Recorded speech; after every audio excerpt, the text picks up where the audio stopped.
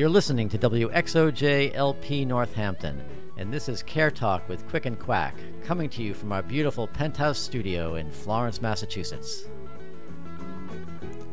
This is Doctors Evan Benjamin and Bill Cutler talking to you about health and health care. We'll be talking to each other with guests, and we'd love to hear from you.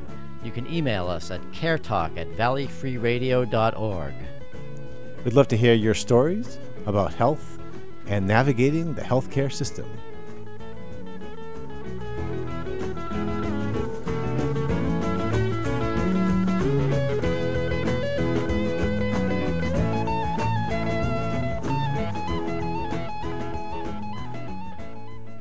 We're so excited to be back broadcasting Care Talk. Evan, what do we have in store on today's show? Well, Bill, this is our third show. We've got a lot on deck here. We are going to talk a little bit about how we pay people in our health system. How do we pay doctors, and how do we manage the incentives around healthcare? Money, money, money, money. It's all about money, Bill. We're going to talk about a real challenging problem that we see is around shortages of physicians and what we can perhaps do about that. Oh my goodness, that is a big topic. Big topic. We might even have to do more than just one show on that one. I agree. But also, I want to share a little bit about what we can learn from other countries and their health systems. So we're going to talk a little bit about the country of Costa Rica. Costa Rica. Looking forward to it. All right, this sounds like a good show. And then finally, I think we'll have some of our listeners' stories that we'll chat a little bit about. Oh, looking forward to it. Stay with us.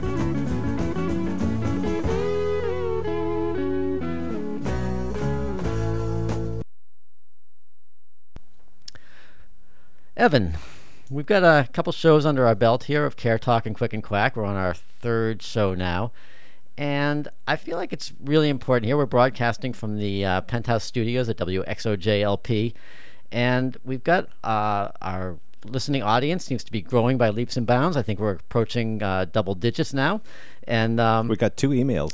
That's excellent. We also want to. I feel like it's important that we really level and be honest with our listeners because, honesty is really important in healthcare. If you're coming into a medical care setting and you want to get good healthcare, it's really important that you feel comfortable to be open and honest with your provider. It's also really helpful the other way around for the people working in the healthcare system to be honest and open with the people that they're dealing with. So, in that vein, I feel like we need to kind of come clean and let our listeners know that up until now, we are not actually live here in the studio when you're listening to this show. We've been pre-recording it, and that's a barrier because it means that you can't call up and talk to us. So I want to let people know that, but I want to explain a little bit that, we have a lot of training in our background. We've trained in medicine, and we've been practicing for years at doing that. And at radio work, we've been practicing for a couple weeks. And honestly, I think if the powers that be here at WXOJ saw us fumbling around with the board and seeing how we struggle with this, they'd probably boot us out of this beautiful penthouse studio with a gorgeous view. It'd probably make us broadcast out of that little studio down in the basement with a little window up near the ceiling. But at any rate, we are working towards being ready down the road, perhaps a few weeks from now, to take some live calls from our listeners. We just want, I want our listeners to know to kind of get ready. You can communicate with us at caretalk@valleyfreeradio.org. Let us know what your concerns are about the healthcare system, and feel confident that down the road we're going to provide a venue to get you on the air with us. Bill, that's great. I love your transparency. We talk a lot about the need for transparency in healthcare, people to have open and honest conversations about the care that they deliver and sometimes the mistakes that they made. And so we will be coming to you live. I think that's great. I also believe that getting some information, allowing our listeners to email us at caretalk@valleyfreeradio.org to tell us your stories. We are happy to read them and to bring them onto the show and reflect upon them along the bigger picture of health and healthcare, and hopefully we can help. So until we're live, please keep emailing us. All right, that's great. I feel much better now, Evan. I've gotten that off my chest, and we can get on with the show. Fantastic, Bill. Thank you so much.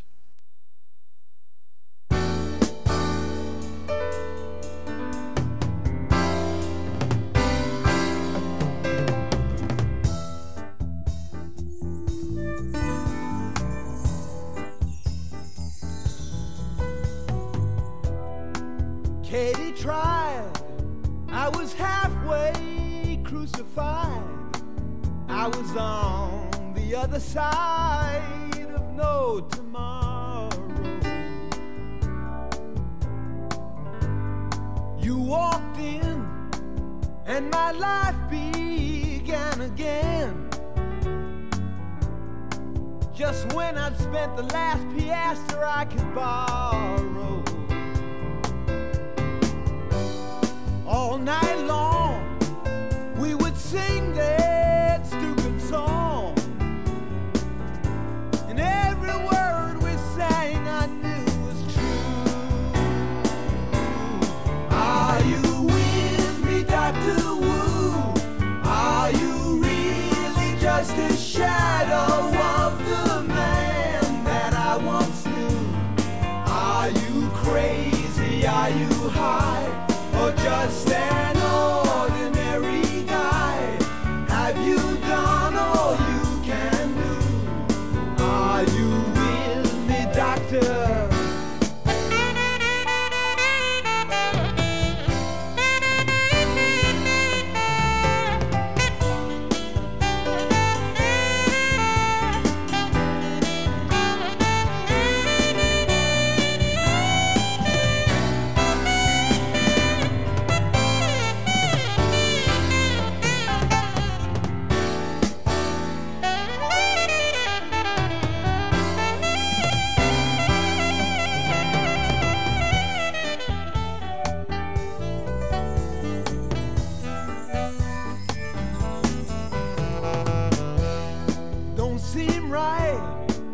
I've been strung out here all night.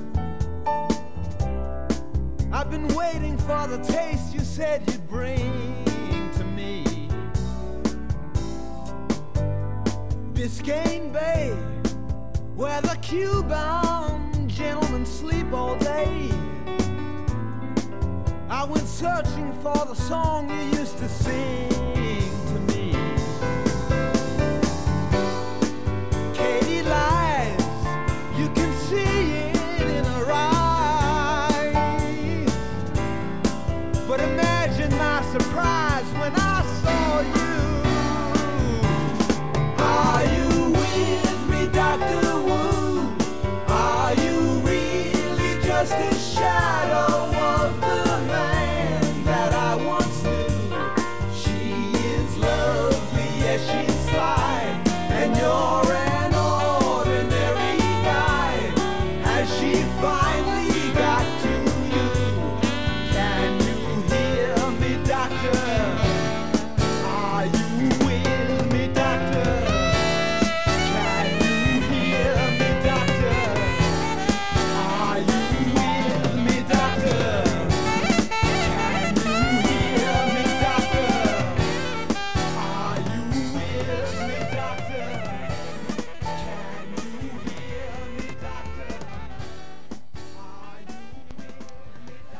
So, Evan, I was thinking I might just surprise you with a little question here that I think is up your alley.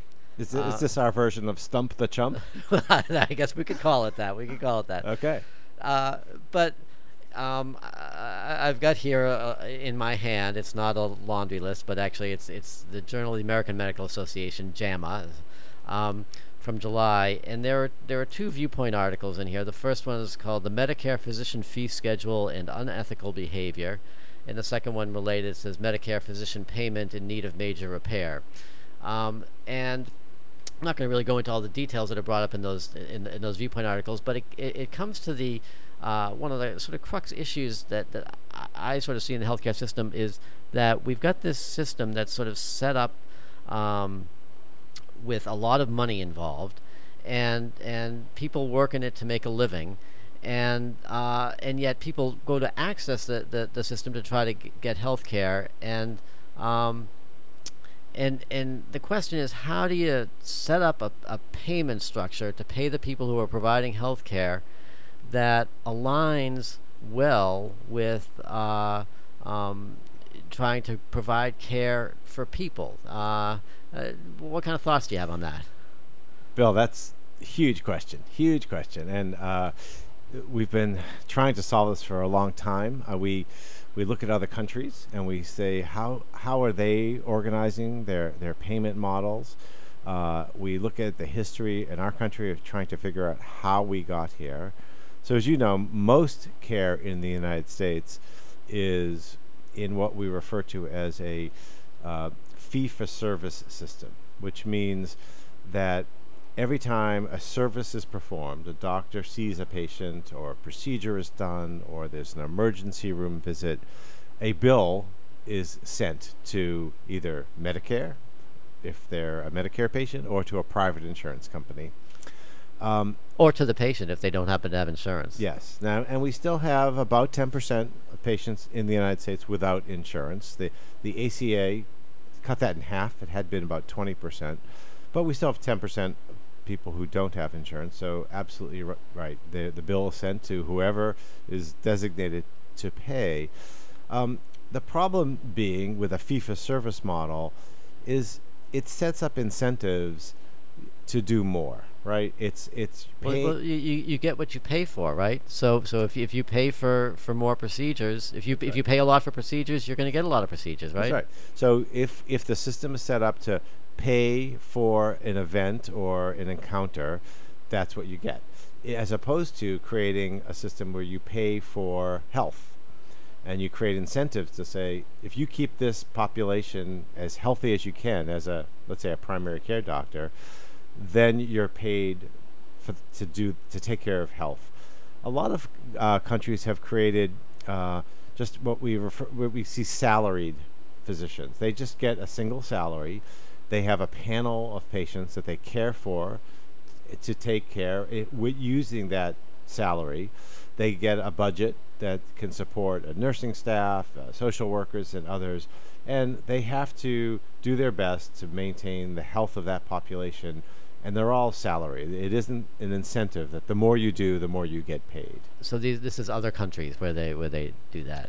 Yes, and yeah. There's some examples. Well, I work in a salaried system in this country, but one of the things I'm curious about is that I was fortunate to go to a state university medical school in Massachusetts that was very reasonably priced, and but a lot of people, coming into the healthcare field, particularly physicians, will have had loans from college, loans from medical school. They could be hundreds of thousands of dollars in debt by the time they actually get out to practice, and doesn't that really skew where their choices in terms of what types of healthcare that they want to provide? And this is one of the big problems. Is a lot of physicians coming out of medical school have a lot of loans, and not only does it skew how they want to be reimbursed and to respond to those incentives, but it's even what specialty to choose. Sure. Primary care. We'll probably have a whole show on primary care. Good primary care systems have shown to improve health more, to have lower costs of care, to really be the cornerstone of the health system. And yet we have such a hard time getting medical students to choose primary care, in part because it's a lower paying specialty and they have all these loans. So we've created a system where students coming out want to go into the higher paying specialties. And so our ratio, Yeah, you get what you pay for. our ratio of doctors in this country is about 2/3 of doctors are specialists and about 1/3 is primary care. We believe to really have an efficient healthcare system that can really improve the health of our population, it needs to be closer to about 50-50. So Yeah. we're stuck there right now. Okay, so I'm I'm no expert in these larger public health measures and things, but having worked in the trenches, I've actually had some thoughts about this. Can I float them by you as a systems expert? Let's hear. All right, so my thought is that if somebody that it's desirable to having people work as physicians, it should be a helpful thing for society and other healthcare fields too. And so I think that for fields that we desire people to go into, rather than making people pay to go to medical school, we should actually pay people to go to medical school. And if they can just be starting in the healthcare field, if you go to medical school and you do a good job in your first year, you get to go to the second year and get paid a little more to do the second year. You go to the third year, get paid a little more. As you go through your training, get paid a little bit more, and then enter into a salaried position where all specialties would be paid the same. And at that point, people would decide to do what they go into a specialty because it's what they want to do. If they decided to do 5 more years of training to be a surgeon and years beyond that to be a neurosurgeon, that's wonderful, and we would continue to pay them to do that. But when they come out as a superbly trained neurosurgeon, that's great, but they don't necessarily need to be paid more at that point than somebody who's doing the hard work of primary care. Bill, you're talking a revolution in our healthcare. I like it. I like your idea. Good. Well, let's just start it right now then. Remember, we got here, there was a path. And this path, it's really important to understand the history, how we got where we are today. Remember, the U.S. healthcare system is nearly 20% of our GDP. That's 1/5 of all of our dollars. And that's like wildly out of proportion compared to other countries, right? It's a double. We are double. The second most expensive country in the world is Switzerland, and it's about 10% of the GDP. So we spend so much on healthcare, and we pay people well too. Doctors at hospitals are reimbursed at much higher rates than other countries. And we've developed this system where doctors can choose the specialties they want to go to. They can choose the higher paid specialties. I like where you're going. I think the idea is, a theme of our show has been create intentional systems. Right now, we sort of have a free-for-all. There isn't really a system. You go to medical school, you pay very expensive tuition fees, but in exchange, you can do what you want. You can choose the specialty what you want. You can live where you want. What other places have done is they've tried to create a system. They've said, to run this country, to run a health system that's effective and efficient, we need 50% of the doctors to be primary care. Therefore, the governing bodies will decide who can become what.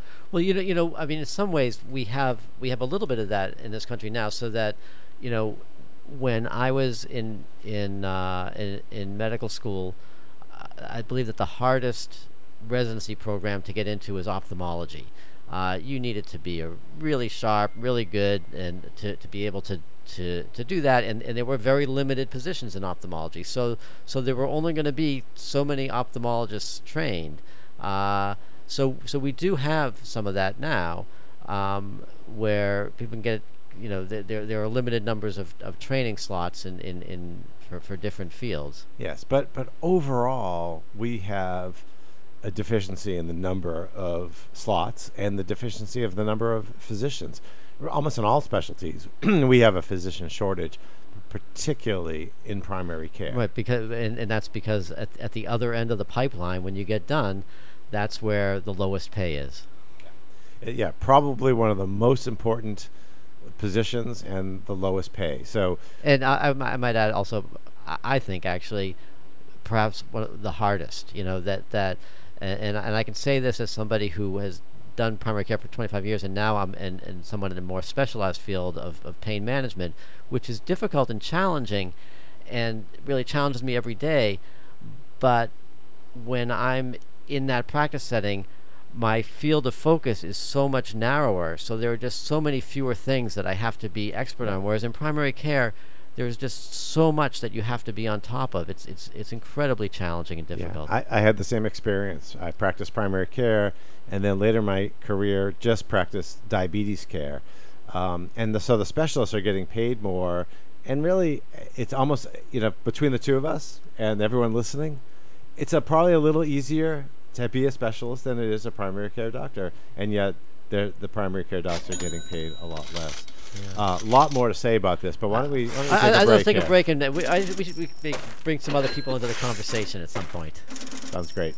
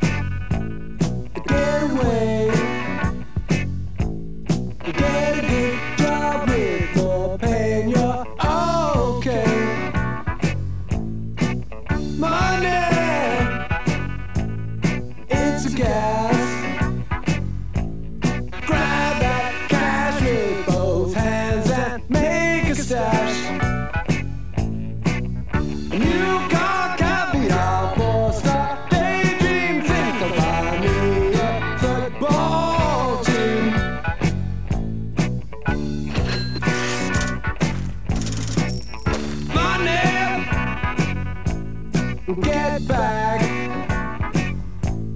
I'm alright, Jack. Keep your hands off of my stack.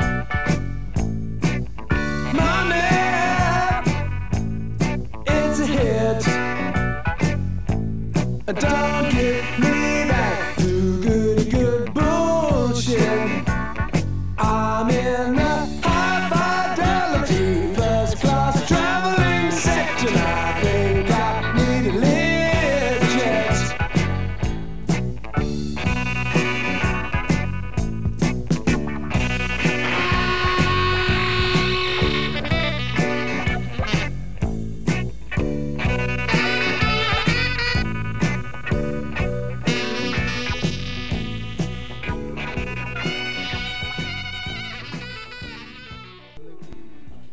Evan, we've been talking a lot about our healthcare system and the problems with it, and it sort of begs the question for me of, are there examples that you can look at around the world where we can find things that run a little bit better, ways that perhaps other countries have looked at the healthcare issues and come up with better solutions than what we've sort of stumbled onto in this country?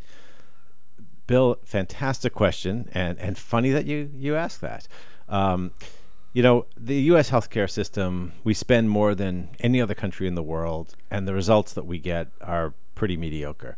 Life expectancy in the United States is very mediocre. It's around 79 years. And one of the things I teach this class at UMass Amherst on comparing the U.S. to different health systems. And this past week, we were studying the country of Costa Rica. Costa Rica, small country down in Central America. Yeah, Bill, do you know that Costa Ricans live longer than Americans? I didn't know that. And they spend a fraction of what we spend on healthcare. So, what do you attribute those differences to? Well, it's really interesting. Costa Rica is a very small Latin American country in Central America, and they're famous for one thing, that they actually don't have a military. And so a lot of people, when I start telling them about the results they have in their healthcare system, I often hear, well, they don't have an army, so they put that money into healthcare, and it's just not true. So we'll lay that to rest. So they're not, in this country. A lot of people advocate just take money out of the military, put it into healthcare, and then we'll solve the problem. But you're saying that their solution is different than just throwing more money at the problem. Exactly, and it's really not a financial issue. It is a really unique healthcare system in Costa Rica.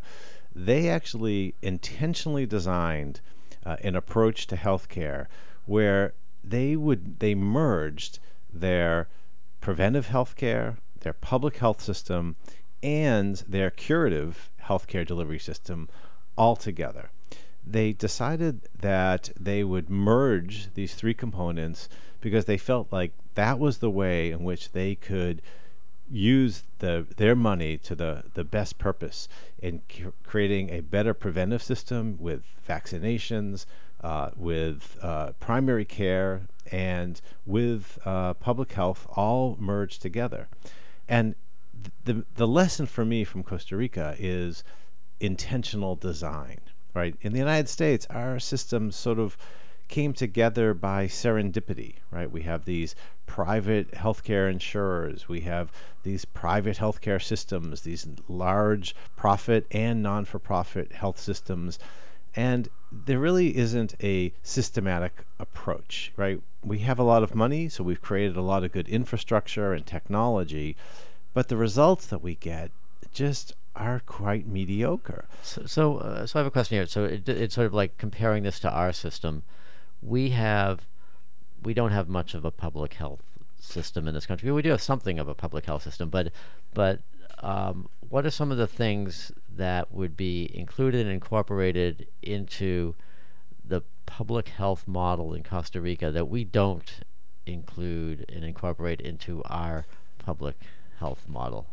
Yeah, so I think here in the United States, our systems are very separate, right? We have a healthcare delivery system, but it's completely separate. It's focused on what I would describe as a sick care system, right? It takes care of people once they're already sick. Yeah, actually, I would probably even argue with the term system for it because it's so disorganized. Yes, it's true. Very, very fragmented.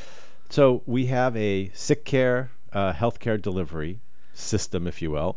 We have a separate social care system, right? So the systems for supporting people with food and transportation and trying to help around poverty and homelessness, infant care, and childhood. Exactly, care. A separate system, totally separate from the healthcare system. And then we have a public health system, which has really been focused on everything around sanitation and water, clean water, and to some extent immunizations. If you look what happened in the pandemic, it was the public health system which really became responsible for the immunizations. It's totally separate from the healthcare delivery system. Right, and was not very well prepared for that. Okay, so what do they do different in Costa Rica? So in Costa Rica, the first thing they said is everyone here has universal health care. Everyone has a doctor that they get assigned to, and all insurance is paid for. So essentially it's a socialized healthcare system that the government pays for the healthcare and the government employs providers.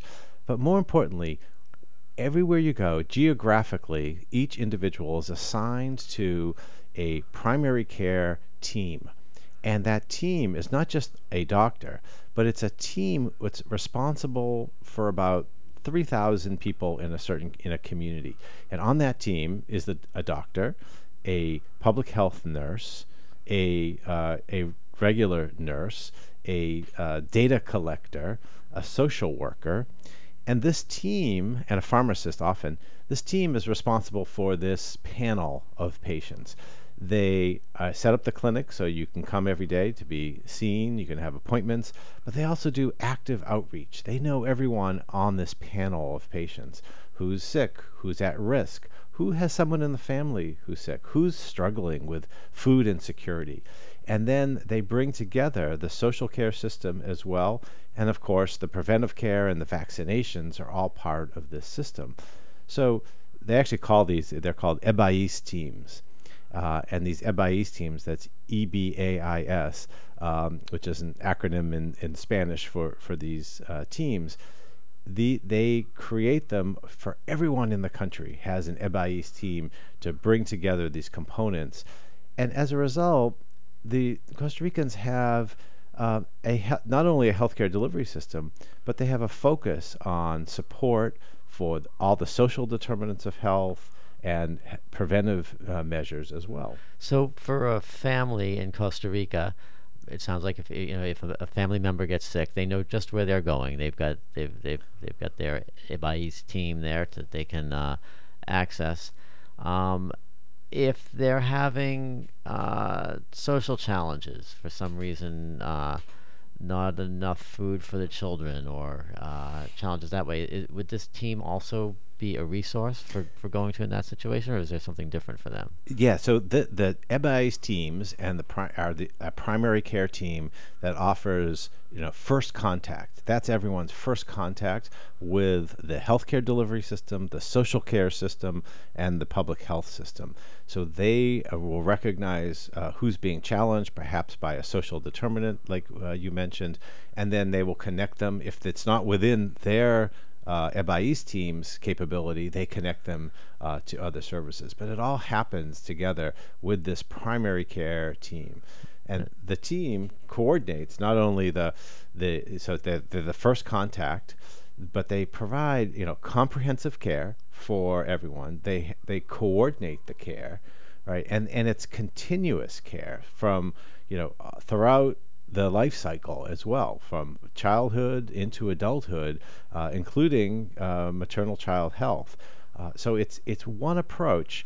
Now, downside of this, which of course people do criticize, in America we like our choice, right? I want to choose who my doctor is. I want to choose where I go. And absolutely a lot to be said for that. And they sacrifice some of that choice.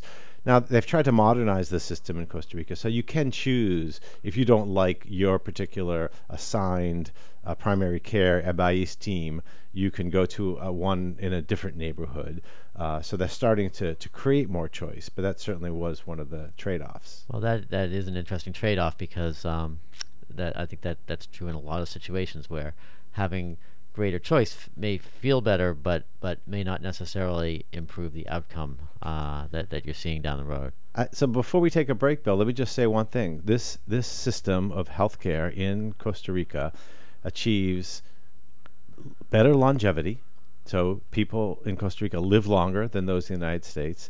They have a lower maternal mortality rate than the United States. And they're doing this at a fraction of the cost. It's about $800 per capita per person for a year. We're at about $12,000 of what we spend. Wow, so less than 10%. Wow, that's incredible. Let's take a break. Great.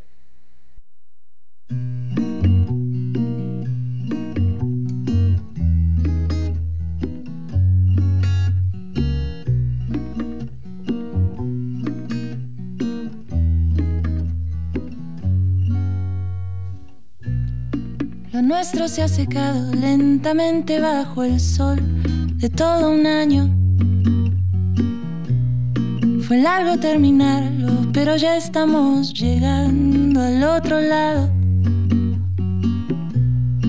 Ahora si me dejas, quiero que al final crucemos una puerta más.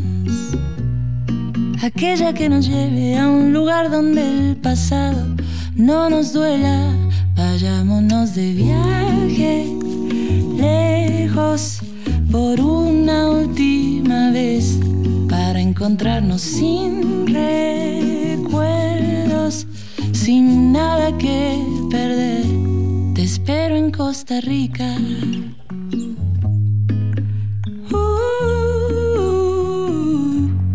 espero en Costa Rica.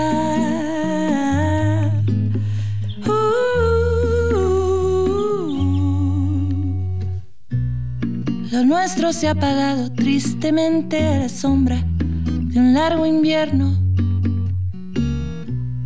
Tratamos de evitarlo, hicimos todo, pero nada tuvo efecto. Cariño, si me dejas, quiero que al final crucemos solo un puente más. Aquel que desemboque en un país donde el futuro no nos pesa. Vayámonos de viaje lejos por una última vez, para agarrarnos sin complejos, sin nada que esconder. Te espero en Costa Rica.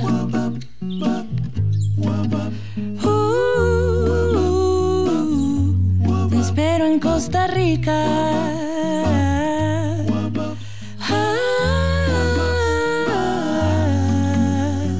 Vamos a soltar nuestro amor debajo de la luna que todo lo alumbra.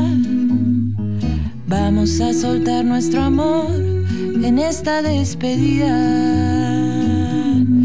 En esta despedida es nuestra despedida. Vámonos, te espero en Costa Rica.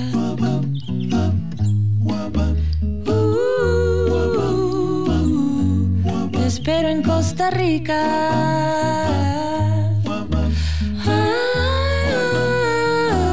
Casémonos en Costa Rica por un rato de mentira y finjamos que es perfecta nuestra vida. Por un rato, porque no, al final me queda tu ciudadanía. Y eso no está tan mal, me queda tu ciudadanía. Seamos realistas, siempre será mucho más fuerte que la mía. Evan, I think you've got a story or an anecdote you want to tell me about? Well, Bill, as people negotiate our healthcare system, there's all sorts of issues that come up. Recently, had met someone who just moved to the area, and they were complaining to me that they haven't been feeling well for a little while. They've had this sort of chronic cough, and but they didn't have a physician in the area, and they were asking me for advice of who would be a good physician. And I gave them some recommendations, and they tried to call to get into a primary care physician. This person also hadn't been seen in a number of years by a physician, hadn't had some of the routine maintenance care done, and so really wanted to have a primary care physician and also to have this particular problem addressed, this chronic cough. They called a couple of the recommendations I made, and they were told that one, as a primary care physician, not taking any new patients at all, just won't take any new patients. The second one said they are taking new patients, but it was an 8-month wait to get in to see. So this person called me back and said, what should I do? My cough is actually getting a little worse. And I said, well, I think you really should be seen by primary care. You need to get into the system. You've got some other health maintenance things to look at. And they said, but I really want to be managed. So I said, well, we could try to get you in directly with a pulmonologist, just to begin a workup. So they called the couple of local pulmonologists. Both of them had a 4-month wait. And finally, this person said, well, I have no choice. This is getting worse. And they went to the emergency room. Emergency room, well, there probably would have been an urgent care they could have possibly gone to, but yeah, emergency room, that's where a lot of the care goes when there's not enough primary care. Yep. So it really got me thinking, how did we get into this mess? We have, a problem with wait times, and a lot of this, we have a physician shortage in the country, and an access problem to our healthcare system. Yeah, well, I can say a couple things about this. First of all, that mentioned a lot this person wanting a primary care physician. So a lot of the primary care providers in our area, and I think in many parts of the country, are not all just physicians. There are nurse practitioners, there are physician assistants, and that has been a response that's been gradually increasing over the last, I would say, probably 30 years, maybe longer than that. And so there are, you're right, there are fewer and fewer of the primary care providers now are physicians, and there's still a shortage of, as evidenced by what your friend found. Yeah, I was looking a little bit of how we got here, and the history is interesting. Is that the American Medical Association for a long time has fought to increase the number of slots in medical schools and in residency programs. There was a report like in the 1980s which actually showed that there was going to be a surplus of physicians in the United States. And that really spooked the American Medical Association, which is, while its mission says it's to improve the health of the population, really is protecting physicians' salaries. And they, as a result of this report, really started lobbying to decrease the number of slots in medical schools and residencies, essentially trying to curb what could be a surplus. And it sent us down this path of really developing a significant shortage of physicians. Well, it's such a complex issue, but one of the things that's gone on over the last 50 years is there have been so many advances in medicine, so many additional specialized procedures and interventions that can be done, and these have been great for healthcare. They've provided some great benefit. But what it's meant is that a lot of the care that at one time might have happened in a primary care office is now moving out of primary care office. That increases the demand for specialists. When the demand for specialists increases, they tend to get higher pay, and that in the training programs, the physician trainees and other trainees are not unaware of that, so that they will move towards specialty cares, which are higher paid. Exactly. So when physicians coming out of medical school have a lot of debt and they're looking at their future, they're saying, well, I'll be a specialist. I'll get paid more. So we have fewer people going into primary care, which is a big challenge. And also, we've seen, and there's good research that has shown that a healthcare system based on a strong cornerstone of primary care, where primary care physicians can help coordinate care that can create comprehensive and more patient-centered care, is a better experience for patients and results in actually better outcomes. You see this in Scandinavian countries, where about half the physicians are primary care physicians and half are specialists. In the United States, we're about 2/3 specialists and 1/3 primary care. Yeah, and I mean, I would make an argument from having done it that primary care, I think, is the hardest job, because you have to be well versed in so many different fields to practice primary care, and you can have so many different things coming at you in a given day in the office, so many different things, and you're sort of the last line. When the specialist says, well, nothing more I can do for you, go back to your primary care, then you've got to figure out, well, where do we go from here? It's very challenging. And one of the interesting things is that with the move to have more nurse practitioners in primary care has helped to ease the shortage of primary care providers. But one of the things that happens is that for nurse practitioners, it's actually pretty easy for a nurse practitioner to move from doing a primary care job to move into a specialist office once they have some background in clinical experience, and they recognize the same thing that physicians are recognizing. Primary care is a hard job, and if you're board certified as an internist or particularly as a family practitioner, primary care is what you're going to do. There aren't a lot of other choices out there. If you're an internist, you can go and get a specialty in another field. But if you're a nurse practitioner, it's a lot easier to change fields, I think. Because I've certainly seen that in my work in the VA. That some of the I see great primary care nurse practitioners, and the next thing I know, they're not doing primary care anymore. They're doing dermatology, they're doing urology, they're doing something different. So, So I'd say, just to sum up where we are, we have a shortage overall of physicians, in the country, both specialty and primary care. We've got an expensive medical education system that's limiting the number of slots of students who can become physicians.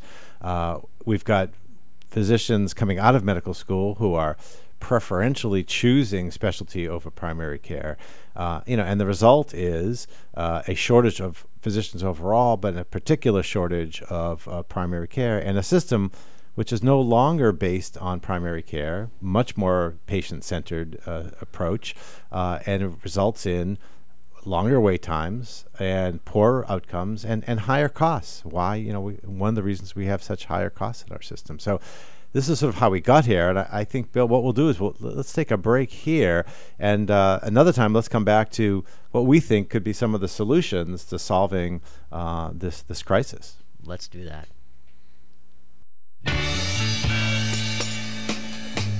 When I call you up, your line's engaged. I have had enough, so act your age.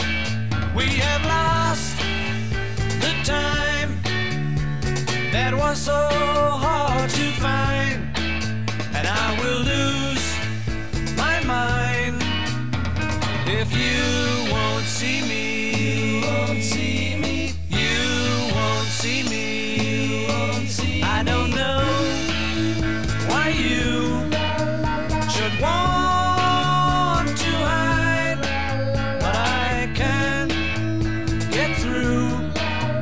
My hands are tied. I won't want to stay. I don't have much to say, but I get turned away, and you won't see me. You won't see me. You won't see me. You won't see me. Time after time, you refuse to even listen. I wouldn't mind if I knew what I was missing, though the days are few, they're filled with tears, and since I lost you, it feels like years. Yes, it seems so long, girl, since you've been gone, and I just can't go on. If you won't see me, you won't see me. You won't see me. You won't see me. Time after time, you refuse to even listen. I wouldn't mind if I knew what I was missing, though the days are few, they're filled with tears, and since I lost you, it feels like years. Yes, it seems so long, girl, since you've been gone, and I just can't go on. If you won't see me, you won't see me. You won't see me. You won't see me.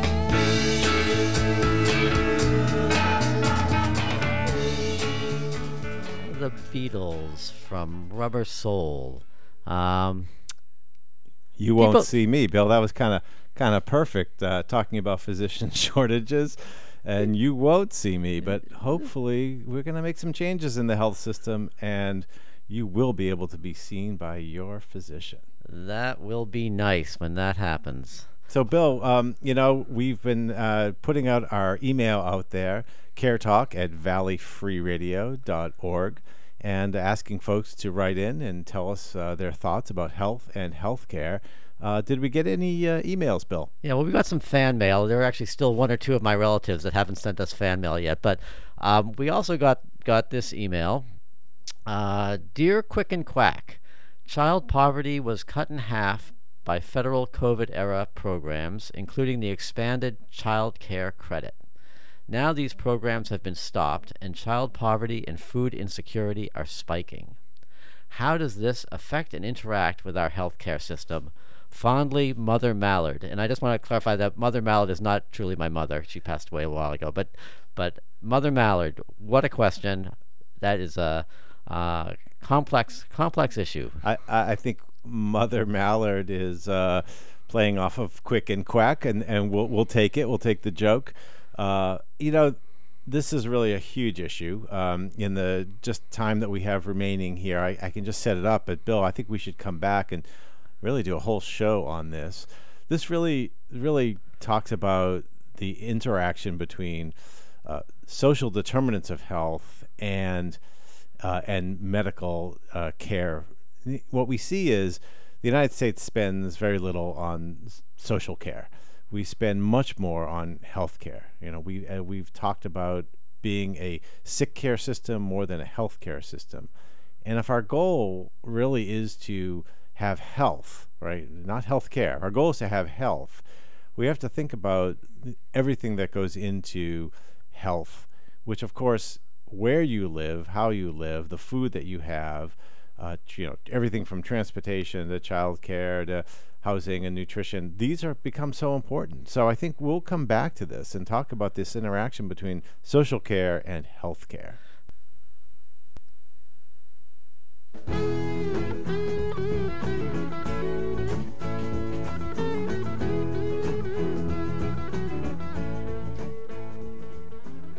As you may have surmised by now, this is not National Public Radio. We know you have lots of choices of how to spend your time. Well, thanks for wasting your time listening to Care Talk. This show would not be possible without the stellar support of our malpractice attorney, Heidi Evidence, our chief urology consultant, Dr. Lee King, our chief diagnostician, Dr. Hanno I. Deer, our director of telephonic complaints, Don Enser, our gastroenterology consultant, Isabel E. Tender, our director of efficiency, Artie Dunn, and our surgery consultant, Dr. Anita Kutt, and finally, our chief audio engineer, Don Ho What to Do. See you next week.